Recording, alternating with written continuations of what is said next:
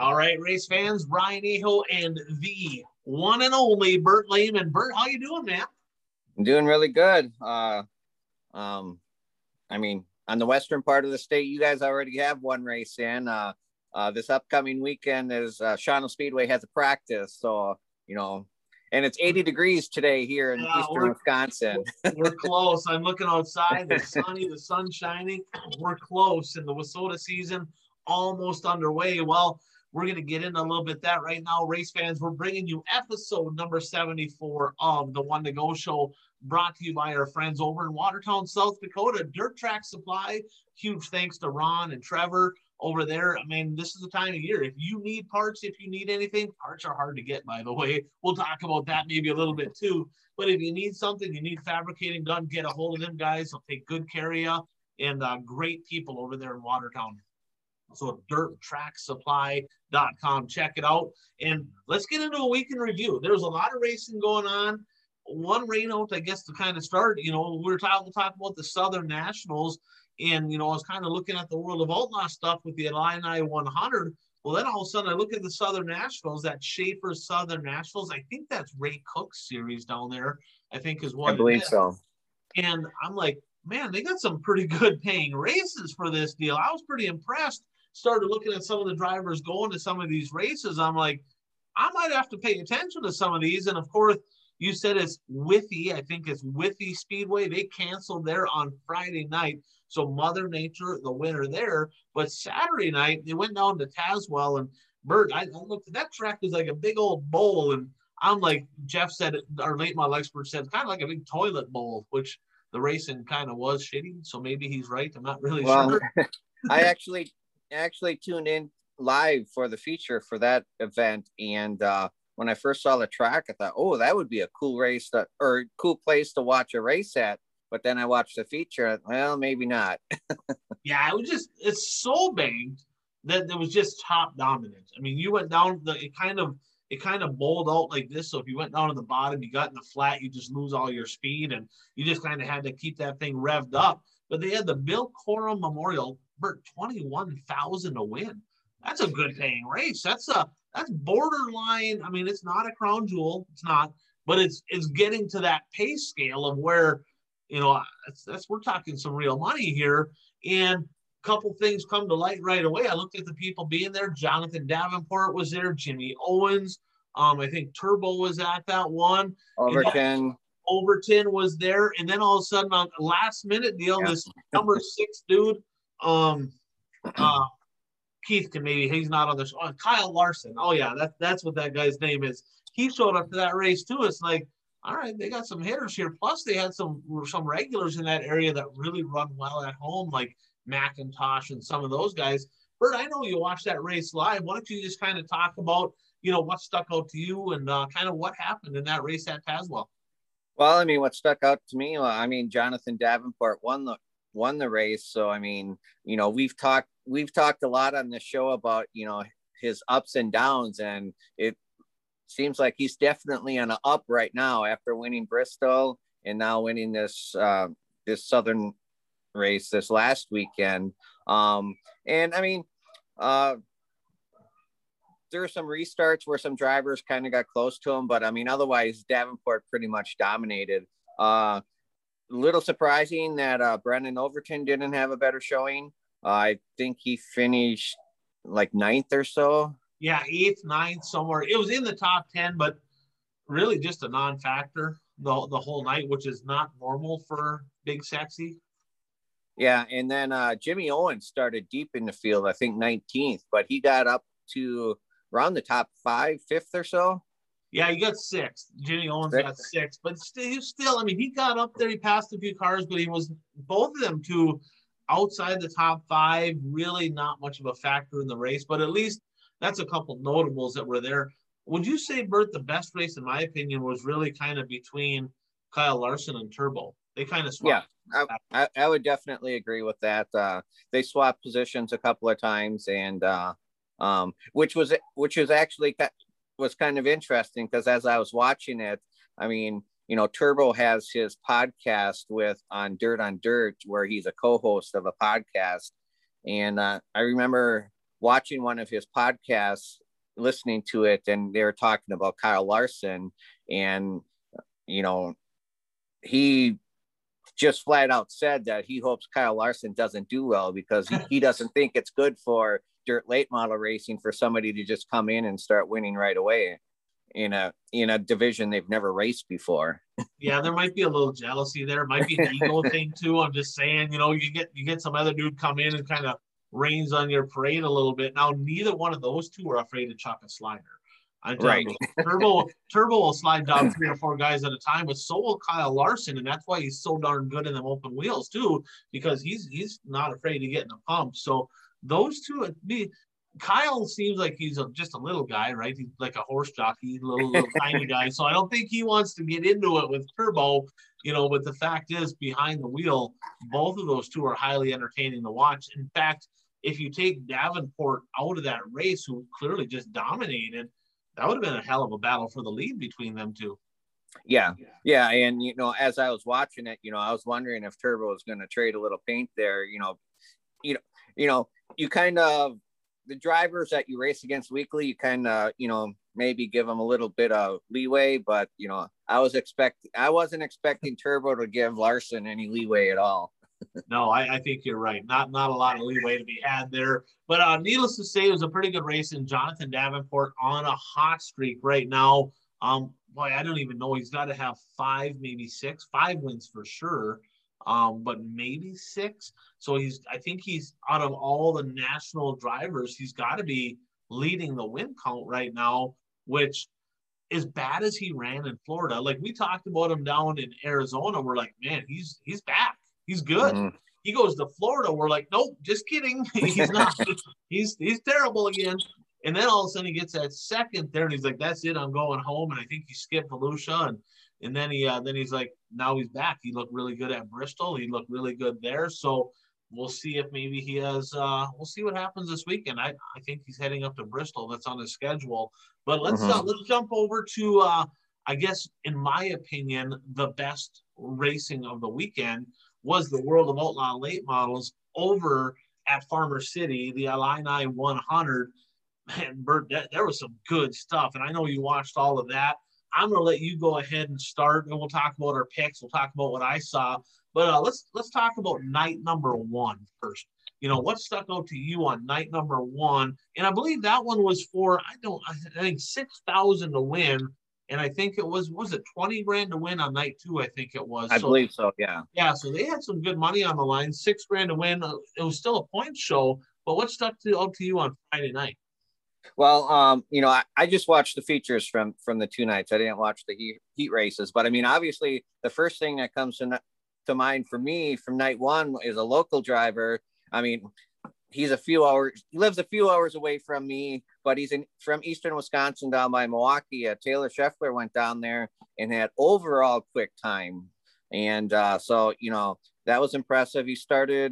That was the race he started on the front row in the feature, wasn't it? Yeah. Yep. Faded back to 15th in the final rundown. But I mean, to be overall quick, and when he won his heat race, and he didn't have any slouches in his heat race either. I mean, pretty much the top drivers were in his heat race. So, very good weekend for Taylor Scheffler. Yeah, he made the trip down. He ran down there quite a few times last year between there a few nights at Fairbury, and that's only going to gain him experience. You run against that caliber of drivers. I mean, if you're a little off, you backpedal in a quick hurry. And we'll talk about some of the guys that were not just a little bit off, but Scheffler, yeah, he had a good weekend there overall. Not a top 5 runs or whatever, but right. He ran with them, and he shows that he's maybe making them strides to where maybe he can start running top 5 with them guys. I mean, part of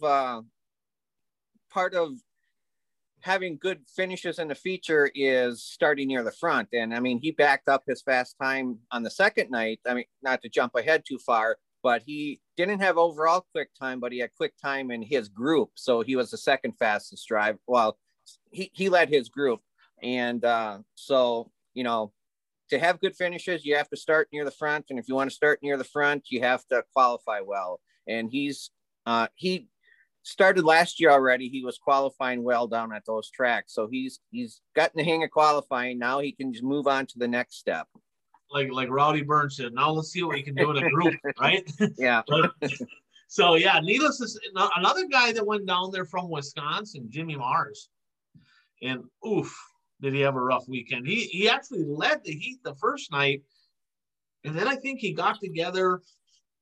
I don't remember who it was with, but they got together. I think maybe Spatola got into his left front, and he ended up with a left front flat. Well, that put him in the back of the B main, and it went from bad to worse. And Jimmy Mars, just not a good weekend for the Iceman. But let's talk about the feature, because that feature the first night was incredible. The second night was good too, but the first night was unbelievable in my opinion. What stuck out to you from the A main $6,000 to win night number one of the Illini 100? Bobby Pierce is known for his sliders, and one went bad. Well, as he described it, he tried a slider, but it didn't work. Well, yeah, it didn't work because Shirley was right next to him, and basically body slammed Shirley into the wall. And Pierce said that's racing, but I don't know about that.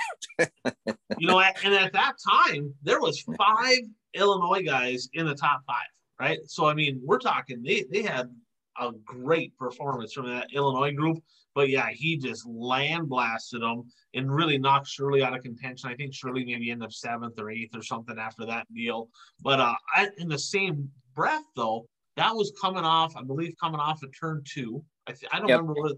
So that was coming off turn 2, and then getting into turn 3, Lanigan power chopped. I think it was Lanigan. Yeah, Lanigan power chopped 20 RT into the tire, and Thornton got spun around. Yellow comes out. Thornton goes to the back on that deal. So 2 unrelated incidents, all like in the top 5, and literally next thing you know, like the whole top 5 was all shaken up after like one straightaway of racing. It was crazy. And then it come down to the end, and I tell you that a couple guys that were locals there really looked good. Spatola, Unzicker, and then of course Pierce got into the top 3. And how did that pan out? Well, Spatola went on to win his first Outlaw. I believe it was his first World of Outlaw feature. And I watched the interview that they had with him afterwards, and they asked him about all the cautions, if he was glad the cautions came out, because that way there was less traffic and whatnot. And he said he hated the cautions. He was a nervous wreck that entire race, is what he said. But yeah, he won. Unzicker was second, and Pierce was third. Did you see late in the race, Unzicker punt a tire coming out of 2? Yeah, he just kept on going. It didn't affect him at all. He just kept on going. Yeah, he's lucky he hit the tire correctly, if there is such a thing, because it could have easily ripped the left front right off the car. Brandon Shepard, who not qualifying well, right? He started deep in that deal, 18th. He did get up into the top 5 at the end of that deal. But what a race. Unzicker was inside him, and he was charging to the inside of Spatola. And I watched a lot from Fairbury last year, and that's kind of how it worked. That they call him Opie. Spatola just charges the high side. He's not afraid to push the cushion. Unzicker will run the cushion, but he seems like he's pretty good on the bottom too. So great battle up front. 4 of the top 5 in that deal, Illini guys. And that tells you that Hell Tour right there is entertaining. There is some quality race car drivers. And that's going to lead me to a question. And before we get into Saturday, here's a question I have for you. So we see the World of Outlaw guys, the Lucas guys, they come up into the Wissota region, so to speak, and they'll have shows, and they kind of fill in the rest of the field with a lot of times Wissota cars or Wissota legal cars. Every once in a while, a Wissota guy might throw an open motor in and run with them, but they don't normally run that. And I look at a show like this where the Woo guys come to, of course, Farmer City, and all the guys that race in that area, well, they're running open late model rules weekly all year long. Does that produce a better show, in your opinion? I think so. If you have drivers who are normally running those rules anyway, they're going to know what their car does on a track that they're familiar with in the first place. Like, I mean, I'll use Eastern Wisconsin because that's what I'm more familiar with. But when the World of Outlaws come up to Eastern Wisconsin, yeah, some drivers may drop an open motor in, but they don't race that every week. So they don't necessarily know what the setup is going to do when they hit the track with an open motor, because the motor, I mean, I'm not an expert, but the motor weighs different than what, a steel motor does. And setup is everything. And, that was one of the biggest complaints about the Shawano Speedway World of Outlaw show was the locals have no chance, on a half-mile track. With the smaller motors that they run. So I think if all the cars are used to running those same rules, it's going to make good racing. And plus the Illinois area, like you said, they have the Hell Tour that they race on, and that can be grueling. And you're racing against, some top drivers, 7 days out of the week. Well, just think about some of the guys that we see, right? And they don't all run the Hell Tour. A lot of them run some of it, but you look at Shepard, you look at Shirley, Unziker, Jason Fager, of course, Spatola, the Gundakers, Dennis Erb Jr. The list kind of goes on and on. I mean, there is a stout group of cars right. just from Illinois. And Illinois is not a huge state, but it's hard to believe there's that many good top quality, like national late model touring guys that come from the state of Illinois. So it's going to be fun to see what they can do. There's of course races coming up more at Farmer City. There's some stuff at LaSalle. There's stuff at Peoria. There's stuff. Fairbury is literally my favorite track right now to watch. So I'm excited for some of those races. But I think we're right on the right track. I look at, even when they come to Wausoda area, they go to a track, say like Superior or whatever. Yeah, I mean, if the track's slippery enough, some of the Wausoda guys can keep up. But if there was grip on the track in Superior, then Wausoda guys ain't keeping up. And it's just not as entertaining as it is when they go to Illinois when they're already running that stuff. So interesting deal. Let's get into Saturday. Well, before we get to Saturday, I just want to mention, you a point to make is, we've talked on here before about, whether Mars MB Customs, wishes they had more national drivers. Well, Unziker just switched to MB Customs this year. So, they may not have some of the top names, but they have some pretty good drivers under their belt, that are racing their chassis. So, maybe there should be another outlaw driver that should be switching a chassis. Yeah, we'll talk about him. Maybe he already switched the chassis. Maybe he needs to switch again. I'm not really sure. I'm not sure who you're talking about, but I know who I'm talking about. Well, let's get into Saturday, and then we'll get into that, because that right there is kind of something that's a little troubling to me. But night number 2, Saturday, the 20 grand to win. The Illini 75, because they had a 25 lapper, I believe, night 1. Pierce led the lion's share of that race, and yellow comes out, 5 to go. I think there was 5 to go, and on the restart, it's like he was almost overwhelmed. Like he was way overthinking. Like on the restart, I don't know if you saw when he hit the gas when they went green, he did one of the things way up to the outside to try to get a run, and it's like, why are you're like leaving the door open, making things complicated. He comes in, he jumps the cushion, there goes Dillard for the lead. It's like, dude, just hit your marks. And he just way overthought it.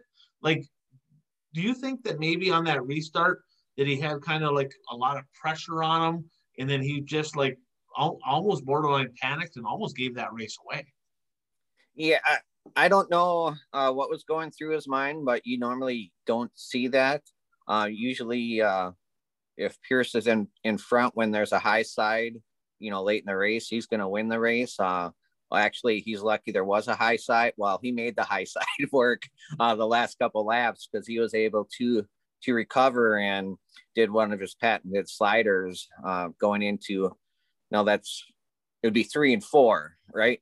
And because normally when that track configuration seems different than other ones, the way the camera angle is for some reason. The camera's on the back straightaway there too, right? I'm trying to remember. I mean, their flagman is in the infield, right? Yeah, it's kind of a weird deal. Yeah. But anyway, Needless to say, it was a Bobby Pierce slider that he chucked going for the white. So no, it's in the front straightaway because he was coming off 4, I believe. I think he threw the slider getting in 3 and 4. Yeah. And they were coming to the white flag. So yeah, the camera's in the front straightaway, but yeah, the flag man is kind of down in the infield. He chucked that slider. Now, before we got to that part, RTJ came from a few rows back. He was kind of coming, and I don't know if he hit the cushion, smacked the wall, but he folded his J bar. That ended his night. He hit, I don't know if it was from the cushion or from the wall or a combination of both, but he was in second, and then he was done. And it looked like if there was no yellow, it was just completely over. Bobby Pierce was gone, but that yellow, that made things interesting. Cade Dillard, literally took the lead, actually led about 2-3 laps there at the end, and then coming to 1 to go, here comes Bobby Pierce by him. So, again, Illinois guys look good. Bishop up in the top 3 there. He came from pretty deep. Dillard, another MB. So MB's got second both nights. Mm-hmm. Cody Mallory, I don't know who needs you, man. I mean, like literally, you quit or I don't know what happened there. So Cody Mallory signs on with Bobby Pierce, and like that's kind of the big news is he got Jimmy Owens, his old crew chief guy, and he's going to go pit for Bobby Pierce. And next thing you know, Pierce looked pretty fast, and then they part ways. I heard the rumor that he wanted Cody to move to Illinois. Cody didn't want to move to Illinois. So then they just parted ways. And next thing you know, Cody's at that next race with the high side tickler, Kyle Strickler. And who parks it in victory lane? Bobby Pierce. So it's like, all right, dude, don't need you. I just won. It's kind of interesting development on the first weekend without his crew chief, don't you think? Yeah. Yeah. I mean, I read on Dirt that was the reason that was he didn't want to move to Illinois. But he was still going to do some consulting with Pierce and that sort of thing. But yeah, one thing that was really weird to me in that race was 1 and 2, the low side, they're actually like almost racing off the track, racing on the infield because, it's a complete different dirt structure where the drivers that were racing in the low groove were actually racing on the track. I mean, you could see the dust flying every time there was somebody racing the low groove, but they made it work. Well, they had tractor tires down there, so right. They had them moved in just a little bit, but you can tell the local guys really knew how to kind of hit the bottom. They ran really well. Now, they also had turtle races. I don't know if you saw that, if they were at intermission or what, but they actually the chassis of choice right now for turtle racing, Sniper chassis. Really good at turtle racing. They're really good at going slow. I don't know what his deal is, man. I'm telling you, like, maybe he needs to just like scrap that whole deal and get into something else because he's not even competitive. And we're talking about Ricky Weiss, who is quite honestly one of the most talented guys out there. He's a hell of a wheelman. The guy's a good driver. They're missing something. I mean, like literally in the heat race, both nights he's like running like last or second to last. I mean, he's just not even competitive. Sneaks in with a couple provisionals, and I think he got I'm looking here a 22nd and a 17th place finish. A lot of that due to attrition. Now, I'm just saying, okay, you can't call it a sniper chassis if you're shooting a Nerf gun. All right, I'm just saying, okay. And I hope they go faster. And come to find out that Massengill still has his kryptonite because of parts issues. All across the country right now, people are trying to get parts, get cars done. They talked to them down at Affordable. They're having a hard time getting parts. So he's like, we're still waiting on stuff. We're starting with the kryptonite. I'm like, maybe that's a good thing because whatever Ricky's got going on right now, he's a non-factor. I mean, he's not even remotely competitive. So we'll see if he can turn this deal around. But right now, things for the 7 car, not looking good. He's going to have to step it up just a little bit, or he's getting for a long, long season. What do you think? Yeah, I mean, that was the driver I was referring to with my comments before. Yeah, I mean, he may not have to scrap doing the new chassis, but I think they need to put it on hold. I think they need to get into a chassis that they can be competitive in, continue to, develop the sniper chassis if they want to continue to do that, and then race it in local show, race it in shows. I mean, he's racing for points in World of Outlaws, so he needs to race the sniper chassis in shows not for points for World of Outlaws, where his living is determined, and continue to do research and development. I mean, when you build something, it just doesn't happen overnight. I mean, it's a process, and you have to do research and development, make changes, and it's tough to do a research and development and compete for a championship at the same time. Well, another thing is this is he's one of the few guys, he's just not racing, right? He's running the World of Outlaw stuff. You don't see him. There's other guys. You see Shepard, and you see a lot of these guys, when there's other shows going on, they're showing up, and where's the 7 car? I mean, literally half of Florida, he wasn't down there for some of that stuff. He wasn't at Bristol. He went to Bristol for the practice the week before, but didn't go back the following weekend. There's a lot of shows, and where he's based out of, he has the ability to go run some of these shows. In my eyes, maybe it's a money issue. I don't know if they're lacking sponsor money. I don't know where they're at, but you would think that he'd be running as much as possible right now to get that thing dialed in, because if he would have run 6-8 more shows, maybe non-World of Outlaw shows that he could have raced, maybe some of them bugs would be worked out, and maybe he wouldn't be flopping around in the back like a turtle right now. So I don't know. My advice to him is race. I mean, if you got a car out there that you're struggling with, you better figure it out. And if, like you said, I mean, he can go get a different chassis, something that's proven, something that's running well, and get one of them and win races. But if they're really serious about developing what they have, you ain't going to develop it in the shop. You need to develop it on the racetrack. And if you're not racing, how are you going to get better? So I'm not really sure what his mindset, what his reasoning is there. But it'll be interesting, and he better figure it out, because I mean, it's not like he's a little bit off the pace. I mean, he is incredibly slow right now, and we'll see if that gets any better coming up this week at Bristol.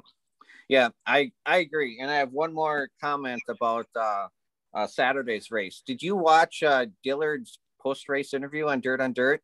Nope. Well, first of all, Dillard, he said he's kicking himself because he feels he gave that one away, because he said he should have went to the high side and just let her rip, but he didn't. But the other thing that was really interesting was they interviewed him by his car, and laying on the car by the cockpit was half of a drive shaft. And what he said happened was some slower, lap cars, a drive shaft came off of one of those, hit him in the shoulder, and it lodged in his cockpit. He said, luckily it didn't lodge by the pedals. So, I mean, he was able to keep racing, but he had a drive shaft in his cockpit. Wow. I did not know that. That's interesting. And I guess that's one of the, I've been saying for a little while, oh, you don't need carbon fiber. You don't need carbon fiber. But maybe that proves right there that is a good idea, because if that would have been aluminum or steel drive shaft at him in the shoulder, that would have left a lot more of a mark, right? Yeah. So maybe there is something to the carbon fiber stuff for sure. At the end of the day, I mean, I can promise you, I know what happens when an aluminum drive shaft comes up into the cockpit, or a steel one.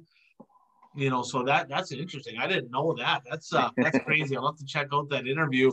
I have literally never seen that in my life, where you race a race and you got the drive shaft in the cockpit. That's yeah, he got dang lucky on that one. Well, right. Bert, what do you say we do our buddy Keith a favor, get into a little buggy action, talk about the world. Oh, before we get into that, I do want to point out the Illini 100. Bert, I got to give you some props, because you are the only one that picked correctly on that deal. You picked Bobby Pierce to win the big one there, so you did get the pick right. The rest of us did not. So good job on that one. Now we'll get into the World of Outlaw Sprint. So they went down to Peabody, Missouri, I-55, Friday, Saturday doubleheader, and Donnie Schatz out to a lead. And it was early in the race, halfway through, and again leading, trying to get number 300 DNF. I don't know what the problem was, if it was ignition again. I did not look back to see what the problem was, but needless to say, It broke. They push started him.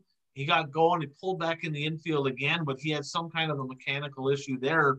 So Schatz still hanging around at number 299, looking for 300 with the World of Outlaws.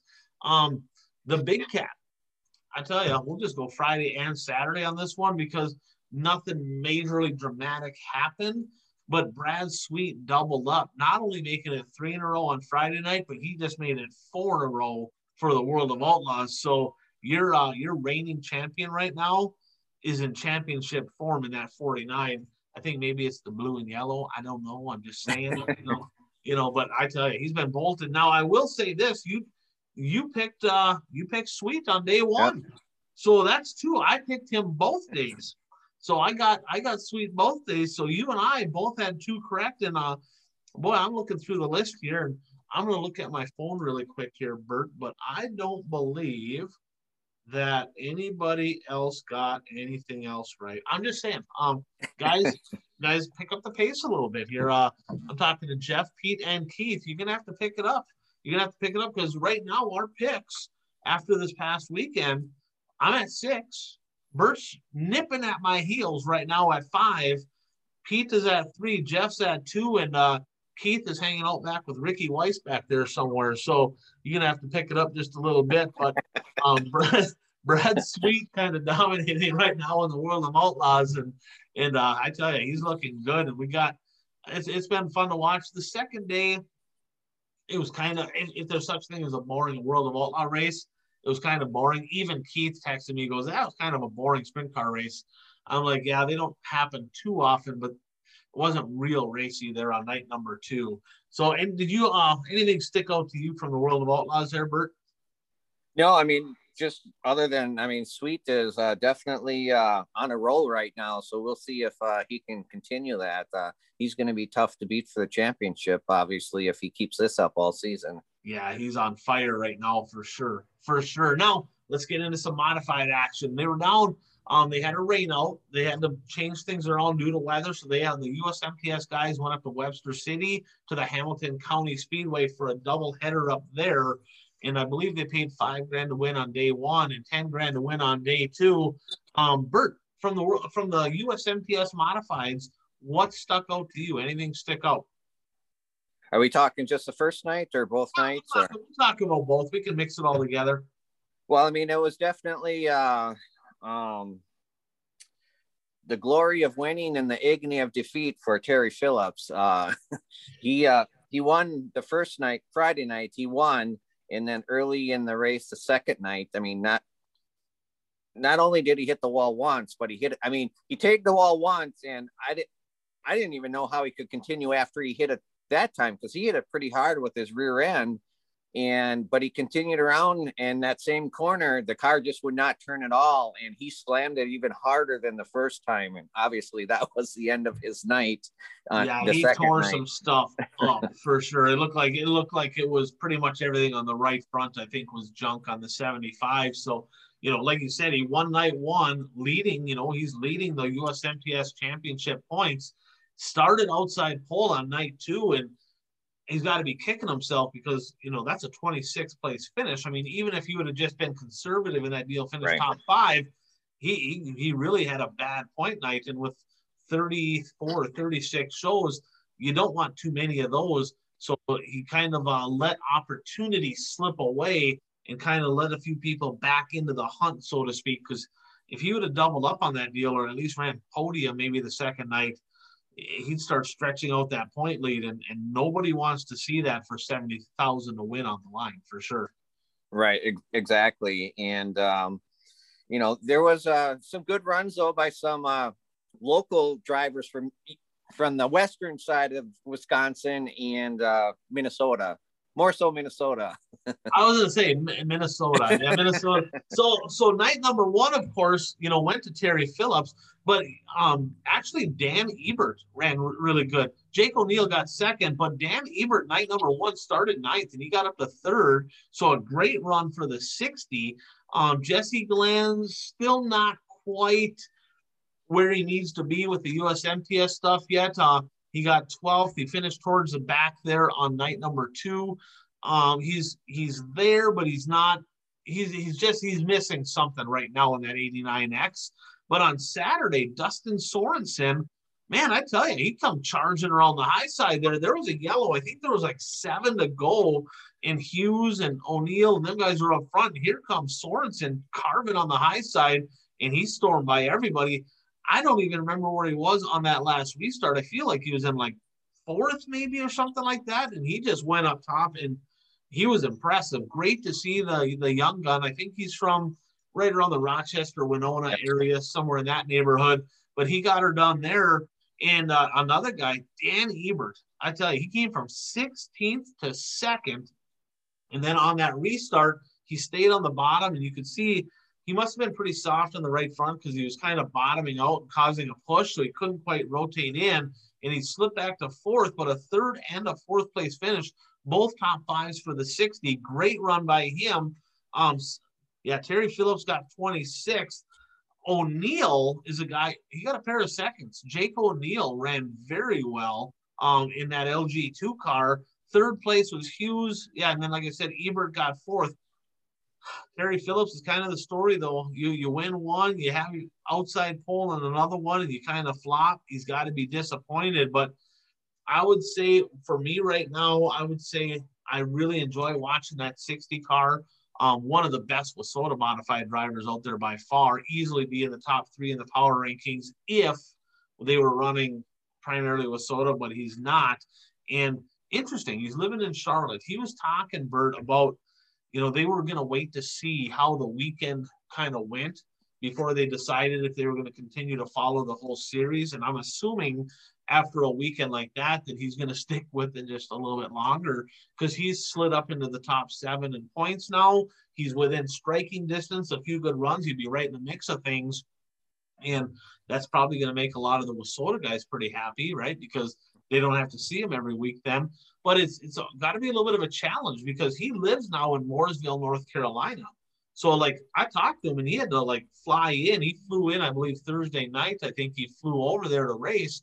So he's got some extra expenses, a little bit of a – I don't even know who's working on the car because if he's living down there, I wonder if it's his dad. Must have a pit crew taking care of all the car and stuff because he's not there. So a little bit of a interesting story to kind of follow with that 60. Mm-hmm. Yeah, I mean – North Carolina is a hub of racing, but not necessarily dirt racing, USMTS racing. But the mods, I tell you, they got some good mods. I mean, that's where Lethal is, right? So he's right there down by, David Stremme, but then of course Hoffman's there with his Elite and of course Longhorn by Lowenbro with Steve Arpin at the helm there. So it's kind of the hub for the UMP style, and I guess there's a lot of Lethals. There's getting to be a lot more Lethals in our area. Not so much the Longhorns or the Elites, but boy, there's a lot of knowledge. And I tell you, that kid's already smart. I mean, him and his dad are very, very smart. His dad used to work with Dick Trickle, and they're very, very smart minds, engineering mindset.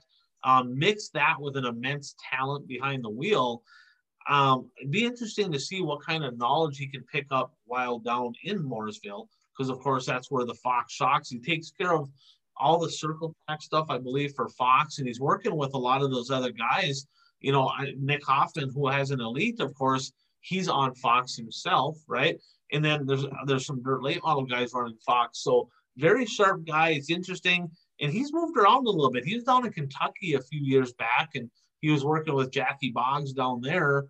So he's kind of bounced around. Right, and he's been, of course, in the snowmobile stuff there. The snowcross stuff, I think it's Arctic Cat that he was with. So he's used to kind of traveling all over the countryside. At some point, he's going to say, I'm going to live here. I don't know if that'll be anytime in the next 20 years or not, but, he bounces around a lot. But it'll be interesting to see if that 60 car continues to follow the series. And we'll see if that traveling maybe plays a toll on some of them things, but it'll be interesting to see. Yeah, it'll be interesting to see how long he follows it. And, I haven't watched the USMTS for, the last several races, but, like I said, I watched these, and Saturday's show, you couldn't stop from watching it because it was, I mean, there's a blanket over the top 5 cars, and it was very good racing. So, you know, I'm looking forward to watching more. I really hope the car counts stay high because right now a lot of you look at the guys that are racing there, a lot of them race different areas, but their stuff just ain't open yet. So I'm hoping that many cars follow because it dwindled a little bit from the week before, quite a bit, you know, like almost half from the week before. But it'll be interesting to see how that develops as the season goes on. Hopefully they can continue with some big car counts because you're right, the racing has been phenomenal with the USMTS, and turns out none of us picked anybody right for the USMTS, so that didn't work out very good for any of us. Yeah, I think Rodney Sanders wants me to stop picking him, so I may do that. Yeah, no doubt. I picked Ramirez, and he had a horrible weekend too. So, well, let's get into the local racing. We had one track open up in what I would consider our local area, and that's the Cedar Lake Speedway. And I remember, Bert, when I was in Super Stocks years back, I'd pull into Cedar Lake for the opener, and it was like you were pulling into a huge special. I mean, there was 60 supers and mods and 40 to 50 late models. I mean, the place was jam-packed with cars, and not so much now. I think there's like I don't, you might have the exact number in front of you. In fact, I could look it up, at 130 cars maybe in 7 classes, 10 late models. Wow. And I'm talking some of the late model guys that were not there, right? Our locals, Pat Dorr lives in New Richmond. I know where he was. Both Hannisteds weren't there, right? Radetzky wasn't there. Chad Mater wasn't there. AJ Demo wasn't there, right? So you start looking at some of these guys. Joel Collins wasn't there. It's kind of interesting. And you look at the 10 late models they had, like 5 of them, Bert, are guys that once their stuff opens up, they don't race Cedar Lake. And right. I mean, yeah, Justin Ritchie, who, you know, from Eastern Wisconsin, he was there, but yeah, I mean, he's not going to be there during the season. So that's one for sure. Well, here's a question I have. So do you think that Cedar Lake would have more cars if they went back to Wissota, right? Because do you think some of the guys that are like, well, there's no Wissota points, there's no reason to go down there. Super Stocks seemed like they had a pretty good field of cars, but do you think that plays a point? Do you think people don't care? Why? I mean, and it's kind of been this way the last few years at Cedar at their openers. It's like, where is everybody? It's like, well, it's a ghost town for race cars, especially late models, you know, and it's like, where is everybody? Are they, I mean, I remember back when I was racing, I was gung-ho. It's like, I was not missing Cedar Lake opener. It just wasn't, I was there for sure. Whether I was ready or not, I was going. And now it's just not the case. There's so many people that are like, well, we'll wait another week or two. And it's like, is people just not that hungry? Are they not that hungry to go to Cedar? I don't know what the reasoning is there. They should be concerned. Yeah, they had a really good fan count, so they made a bunch of money. They did good. Well, but the car count was brutal. And they had pretty good weather for the first weekend of April. So, I mean, you can't blame the weather for the low car count. As much as, you know, a lot of times when I talk to drivers, they always tell me, yeah, I don't race for points. I don't care about points, blah, blah, blah. But I think deep down, it does hurt a track if they're not racing for something other than just the purse for the night. Right. I think there has to be an ultimate goal for some drivers for them to go. Does Cedar Lake, even for late models especially, do they even race for a track championship? Well, last year they didn't, but they have the dash. It looks like there's a bunch of dash races this year. So I think anything that's considered a dash race, I think goes towards their track point deal. So they do have a track championship for all the classes, but a lot of the guys, especially the late models that race Cedar Lake, well, they'll leave there in a hurry if there's a special elsewhere, whether it's a Challenge Series special or a bigger paying show somewhere else. They just leave. So there's not a lot of loyalty like there used to be by drivers going to Cedar Lake, which, I mean, it's still kind of the mecca as far as facilities, all that to speak.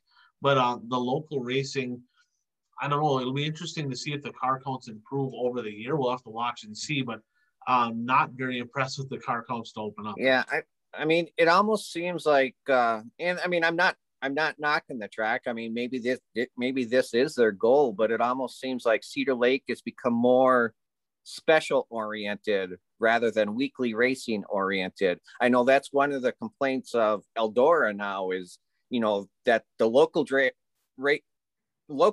who used to race there weekly don't even really get a chance to race there anymore because all Eldora has is specials. And it kind of seems like Cedar Lake kind of moves towards that philosophy a little bit. I don't know if that's the case, but that from an outsider looking in, that's what it kind of looks like to me. Well, I think there's some truth to that, but what these promoters don't understand, Bert, is specials are better if all the tracks if they have a big fan base, if they have a big following, like on weekly programs, that means that there's a lot more fans to be had. So when you do have a special, there's a lot more race fans. And it's like over the last 20 years, tracks, none of them, not just Cedar, but none of them have really done anything to try to build the fan base. They promote the racing aspect of it, which I get it, it's a racetrack, but they're promoting racing. You're not bringing in new fans. They got to be doing some things to bring in new fans. And Cedar Lake, of all places, should realize this because the most profitable night of the year they have is their bus races, right? And that brings in a whole demographic of people that's not typically race fans. Well, if you do something gimmicky like that each and every night, it doesn't need to be to that extent, but something gimmicky where you're bringing in fans every night that aren't normally race fans, then you can start turning those people into race fans. And I just, for the life of me, I don't understand why these tracks haven't done it. Now, with that said, the fan count they had, Bert, I've heard some numbers, and I think some of the numbers I heard were kind of inflated, but I will say they had a very good crowd because the weather was good. People are hungry, right. They want to get out and about. So the crowd was good. And I didn't see a lot of complaints online. Few people kind of commented on the low late model count, which when you have 10, of course, they're gonna, right? And I think one of them might have been a limited that ran with them. I'm not sure.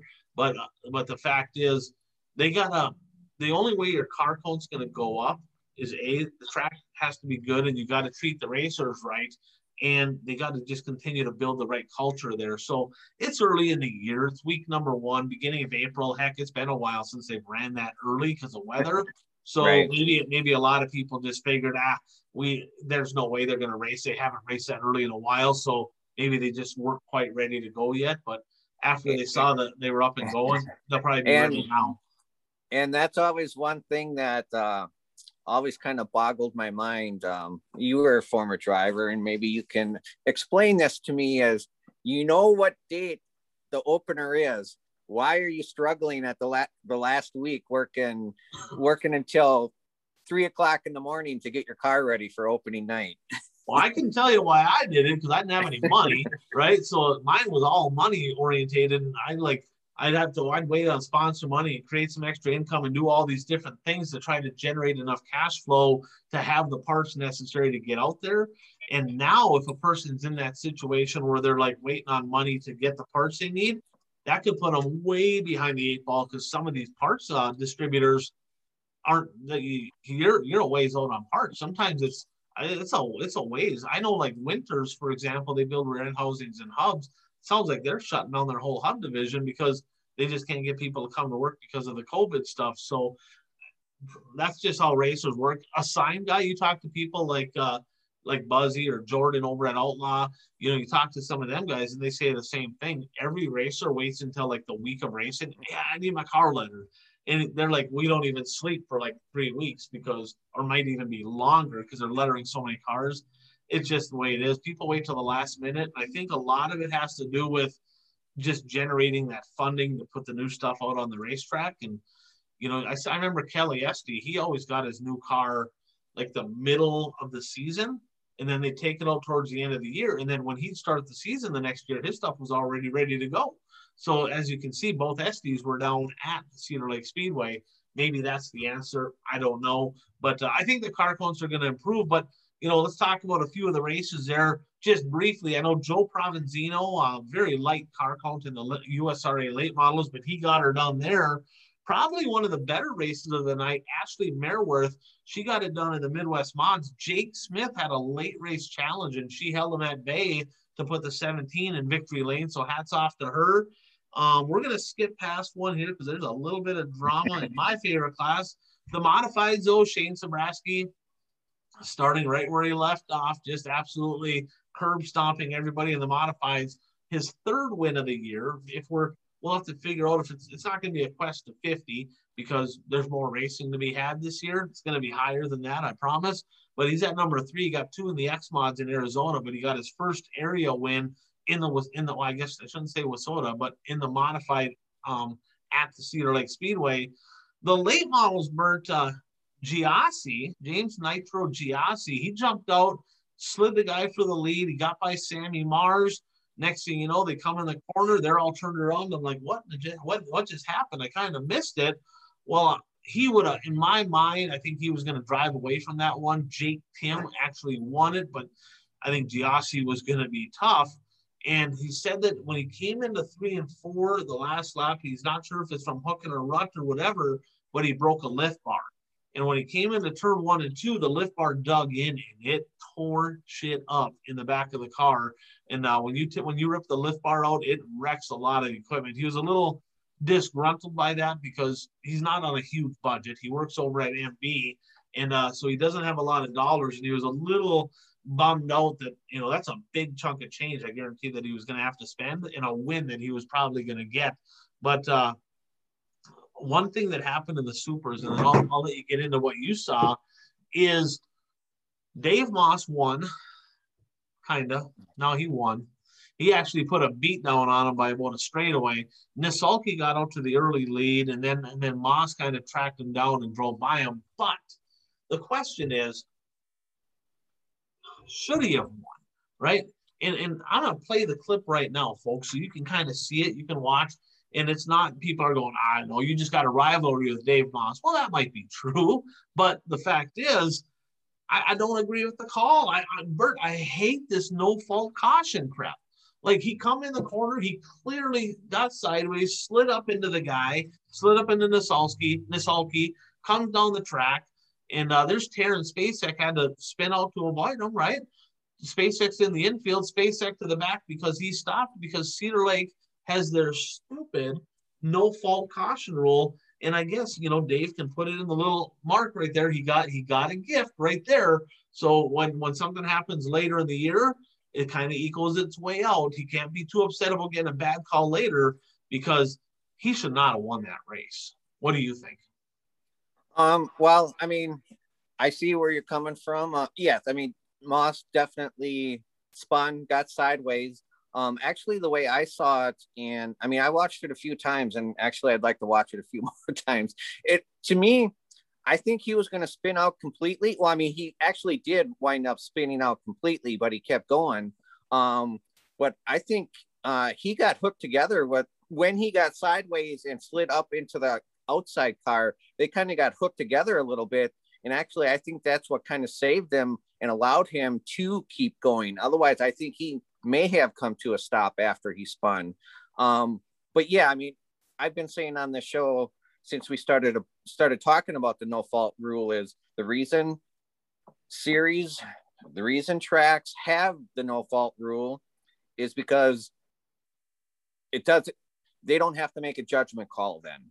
And, they're able to just say, okay, you stopped on the track, you go to the back, everybody else gets their spot back. It makes their job easier, but yeah, I mean, you're not punishing the person who actually started the whole mess.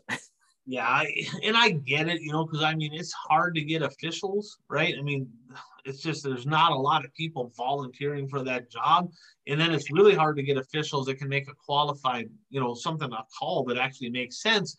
But again, it comes down to they even replayed it, right? Dirt Race Central was there with FYE TV, and they replayed it a couple times and they showed it, right? They showed what happened. In my mind, if you have the footage there, if you have the camera guy there, they should have an official camped out right next to that person. And if they happen to catch it, just look at it and say, well, clearly it was on this guy. He goes to the back. why not make a call when it's an easy call to make? You know, why penalize? I mean, should SpaceX just stay in the gas and just tee them up and drive right through them and keep going? No, then you'd end up with a whole bunch of wrecked race cars. You can't do that. And, you know, I mean, we've all spun out. Every one of us that's raced has spun out and crossed that up and caused a yellow. I mean, I get it. But the fact is, that rule, I mean, it's just going to create boxing matches in the pits. That's all it's going to do because, you know, if they ain't going to penalize a guy, and it's not like he intentionally drove into anybody and spun him out and wrecked him. He didn't do that. He just spun out. So that's a different deal. So you can't really be mad at him, I guess, because he just made a mistake. But the fact of the matter is, you know, we're getting into a world right now where nobody wants to take ownership for anything. And why I talked to some drivers that race at Cedar Lake, and they're like, none of us drivers want this stupid rule. You can't get it through their idiot heads over there to get rid of the rule. And it makes no sense. It's like Cedar Lake is so wrapped up into like, oh, we're Cedar Lake, right? We got World of Outlaw shows and we got the USA Nationals. Well, if you remember what happened at the USA Nationals last year, that no fault caution rule is the whole reason that Turbo is not racing any WRG stuff, World of Outlaws, or the Hell Tour UMP Summer National stuff, because he's still on suspension because he reacted, because he got flat out screwed because he got spun out by Bobby Pierce. See, if they're going to have that rule, well, then when somebody reacts, when they get a bad call or when they get the wrong of the deal, just brush that off too. Just say, hey, all right, you're disqualified for the night. Come back racing next week. I mean, you can't have it both ways. If they're going to have that rule, you got to let people police themselves. And if you're not going to let people police themselves, then you need to do the policing. Pick one. I don't know what to say about that. But Cedar Lake, needless to say, they're going night number 2 next week. And let's talk about some upcoming events, Bert. And we'll jump right into that one. So on Dirt Race Central, actually, there's a couple different ways to access this, but watchdrc.tv is how you access any Dirt Race Central event. Saturday night number 2 at the Cedar Lake Speedway. It'll be interesting to see what their car counts look like, because Ogilvy, Bert, is having a double header Friday and Saturday. Now, a lot of those guys that raced at Cedar Lake this Saturday will be in Ogilvy.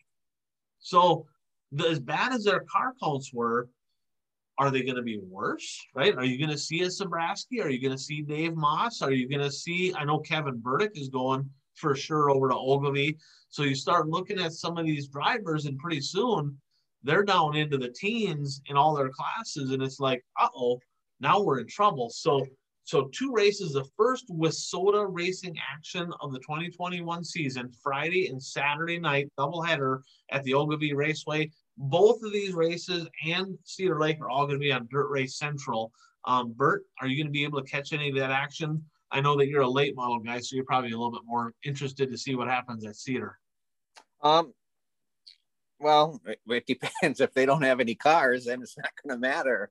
But no, I mean, I'll check them out. I mean, if I don't watch it live, I'll definitely pick and choose what I want to watch afterward. I mean, actually, I shouldn't say this, but sometimes it's actually kind of nice watching it afterwards, because you can just fast forward through the cautions and that sort of thing. So nice.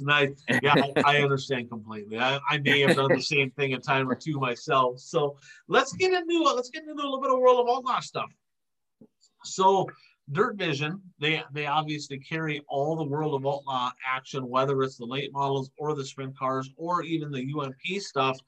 They're heading to Bristol, World of Outlaw late models. And, you know, Jeff actually sent me all of our picks here. We're going to start talking about some picks, but Friday and Saturday night, they got the Bristol Bash, 10,000 to win Friday for the late models, 25,000 to win Saturday.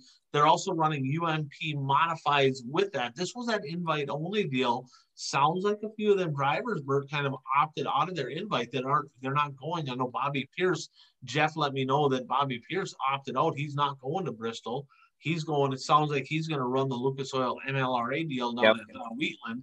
So let's talk about our picks. Now, I'll let you go first. I got our picks written down here. Night 1 and night 2 in Bristol. Who do you got, Bert? We're picking both nights? Yep. Okay. I'm assuming he's going to be there since he won a couple weeks ago. I'm going to take Superman for both nights. All right. Well, that's kind of a interesting deal. So, okay, so Bert has Jonathan Davenport to win night 1 and night 2 at Bristol. Jeff, he's going with RTJ. He has him picked for both nights. Ricky Thornton Jr. Pete said it's going to be about time that Brandon Sheppard remembers how to win. If you remember, Bert, he already has half a win this year. I don't consider that quite a full feature win. We're going to give him a half a win on that one. So Pete has Bishop for both nights. Keith also has Davenport for both nights. I'm going to go a little different. I'm taking Davenport for night number 2. I'll take him for the 25,000. So that's 3 of us that got JD. But I'm taking a dark horse here on night number 1. I'm taking the Black Sunshine. I was waiting for that. Bloomquist. I tell you, he looked pretty darn good at that last Bristol race. So he kind of likes that half-mile stuff, the big stage. I'm picking Bloomer night 1, Davenport night number 2. And now, I mean, I'm taking Davenport because none of the outlaw drivers except for Bloomquist decided to go there the first time. So they're not going to have the laps on the track that Davenport does. Yeah, and he's been tough. He's been on fire, and really if you look at even the finishes from the Illini, right, the World of Outlaw guys for the most part really didn't run that good, So yeah, so it'll be interesting to see. Davenport could be the guy. I did find it funny because I was watching the features, and even the announcers during the race are pointing out that the World of Outlaw drivers are not very high in the standings. Or in the running order. I wonder how World Racing Group feels about that right now, because but they own UMP too, so in their mind they're like, well, they're still our guys. It's UMP, right. So I mean, it's still their guys. Well, let's get into the sprints, right? So the World of Outlaw sprints, they got 2 shows this weekend. Friday they're heading down to Kokomo, and then Saturday they're heading to Hobstadt, Indiana, to the Tri-State Speedway. I believe both of these are little bull rings. They're both little quarter-mile deals. And we'll start with our sprint car expert. He'd been picking Sheldon Hodenschild. Okay, Keith he's been like, I'm taking Sheldon. He's like, hell with Sheldon. He's been like, he ain't been doing crap. I'm going with Brad Sweet both nights. So Keith has the big cat, okay, 2 nights. Pete, he picked Logan Schuchart to win both nights. Jeff, he says, I'm taking it. He goes, I'm sticking with it. Donnie Schatz is going to win one yet. He's at 299. He's due. He's taking Donnie Schatz for both. I, on the other hand, am going to just throw a curveball to the mix because I rode with Brad Sweet last week. But just because Keith jumped off him, I'm going to take Sheldon Hodenschild both nights. Okay, so I'm going to be that guy. Bert, who do you have night 1 and night 2 for the sprint cars? I'm going to take Donnie Schatz on the first night, and give me Gravel for the second night. There you go. That's a pick. That's a good one right there, David Gravel. So there you have it. That's our picks for the week. We got 4 races between us 5. I'm leading by 1. It's still pretty tight, but I got a couple of wild cards in this one, so it could either go really good or really bad for me this week. We'll find out soon enough. Now, some more racing going on, and this series has been pretty cool. On Flow, there's a couple different races on Flow Racing this weekend. Both of them on Saturday night. Now, we'll get into an interesting development here in just a second. But the Schaefer Spring Nationals, again, another good paying show, $10,053 to win at the I-75 Speedway in Sweetwater, Tennessee, right? Now, of course, Bristol is also in Tennessee. So you got Sweetwater, Tennessee. That one's on Flow. It'll be interesting to see who heads to that one because there's so much other racing going on. I mean, you look at all the races going on, it'll be interesting to see. I look at a lot of them guys that were the top tier guys going to Bristol. I don't see them necessarily going to I-75, but 10,053 on the line. Could you maybe see a Brandon Overton show up there? Well, after his showing at Bristol the first time, it wouldn't shock me if Overton went to the Schaefer's race. Right. I'm kind of expecting if he was one, because Jimmy Owens, I don't know where he's going. I'd expect to see him at Bristol, but he's right there. So if I were to pick one, because I know that Tyler Erb, it sounds like Erb is going to the MLRA race at Wheatland, I believe. So I'm not really positive who's going to be at I-75. I'm thinking maybe Overton, but I'm not positive. And then the Southern All-Stars, they're actually in Thunder Hill, which is Summertown, Tennessee.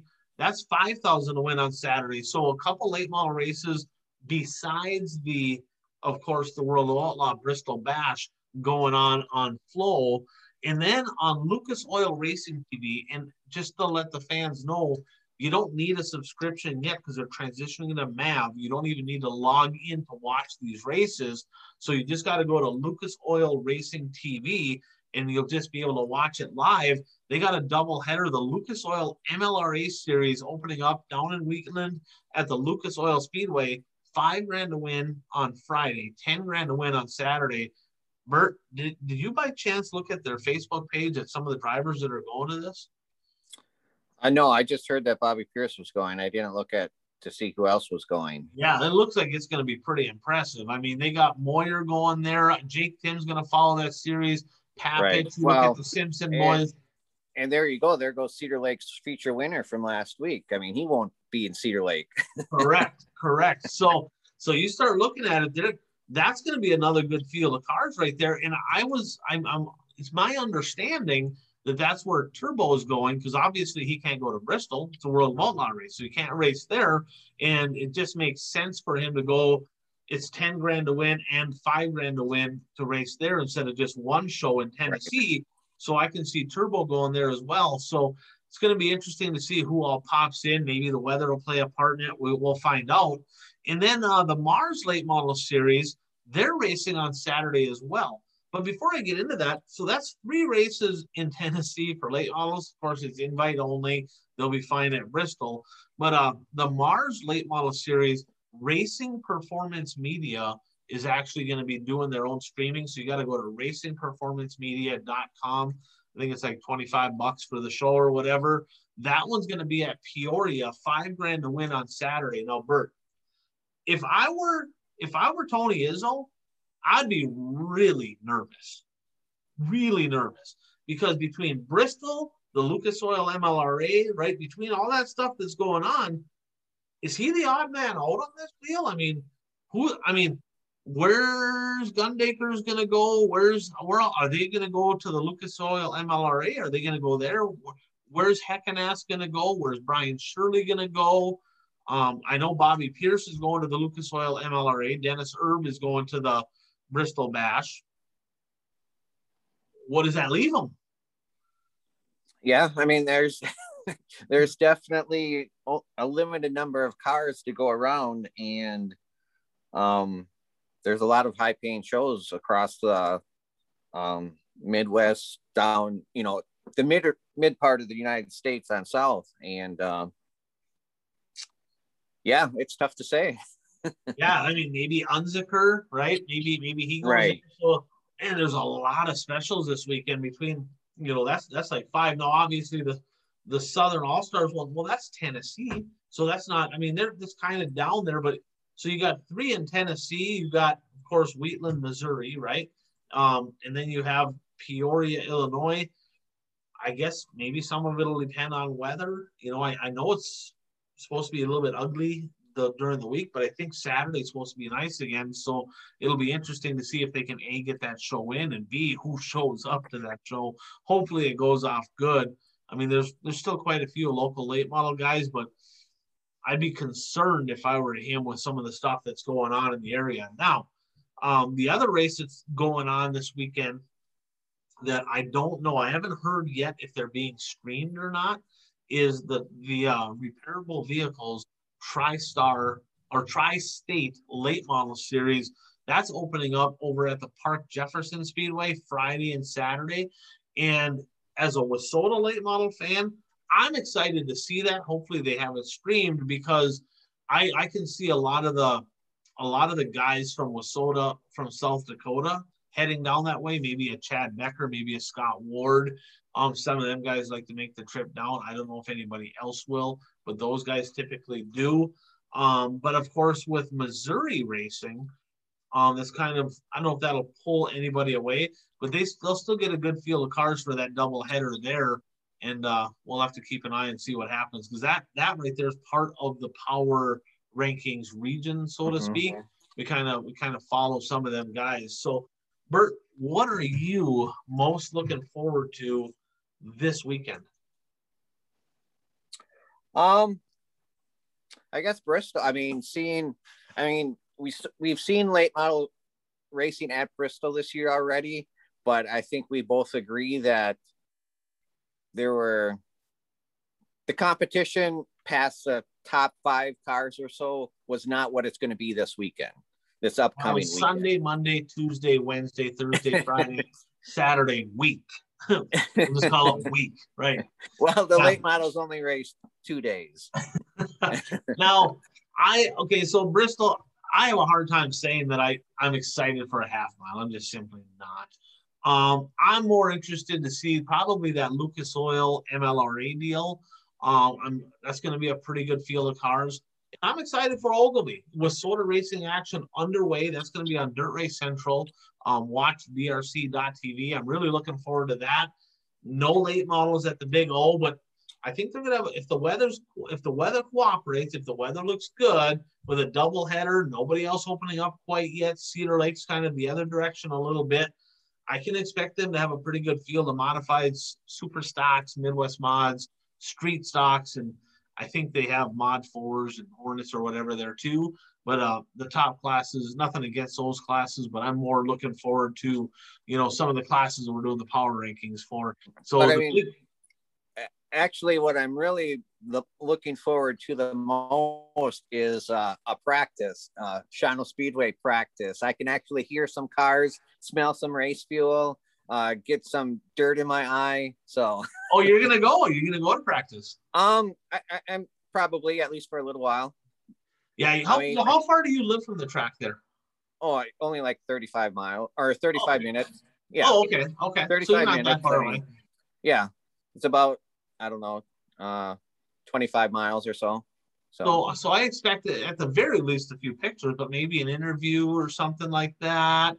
Maybe maybe you can throw it on Facebook Live and go talk to maybe Brad over there and let him talk about opening weekend. Don't they got they're opening up right that's next weekend with the Dirt Kings, aren't they?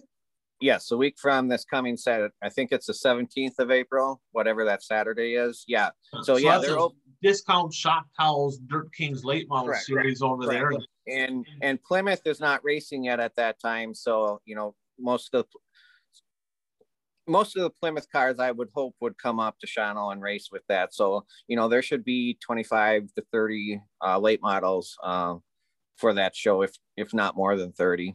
Yeah, so that'll be a good field for sure. So I'm looking forward to watching that one as well. So with that said, lots of racing coming up. Bert, you're nipping on my heels. You're one behind me in the picks right now, but you are still behind me. I'm going to go ahead and point that out. And I like to win. Not that I want you to lose, but if we're competing, I guess I kind of do. So with that said, I'm Ryan Aho. That is the one and only Bert Lehman. And as Puka always says, go out there, be your dream. Thanks for tuning in to the One to Go Show.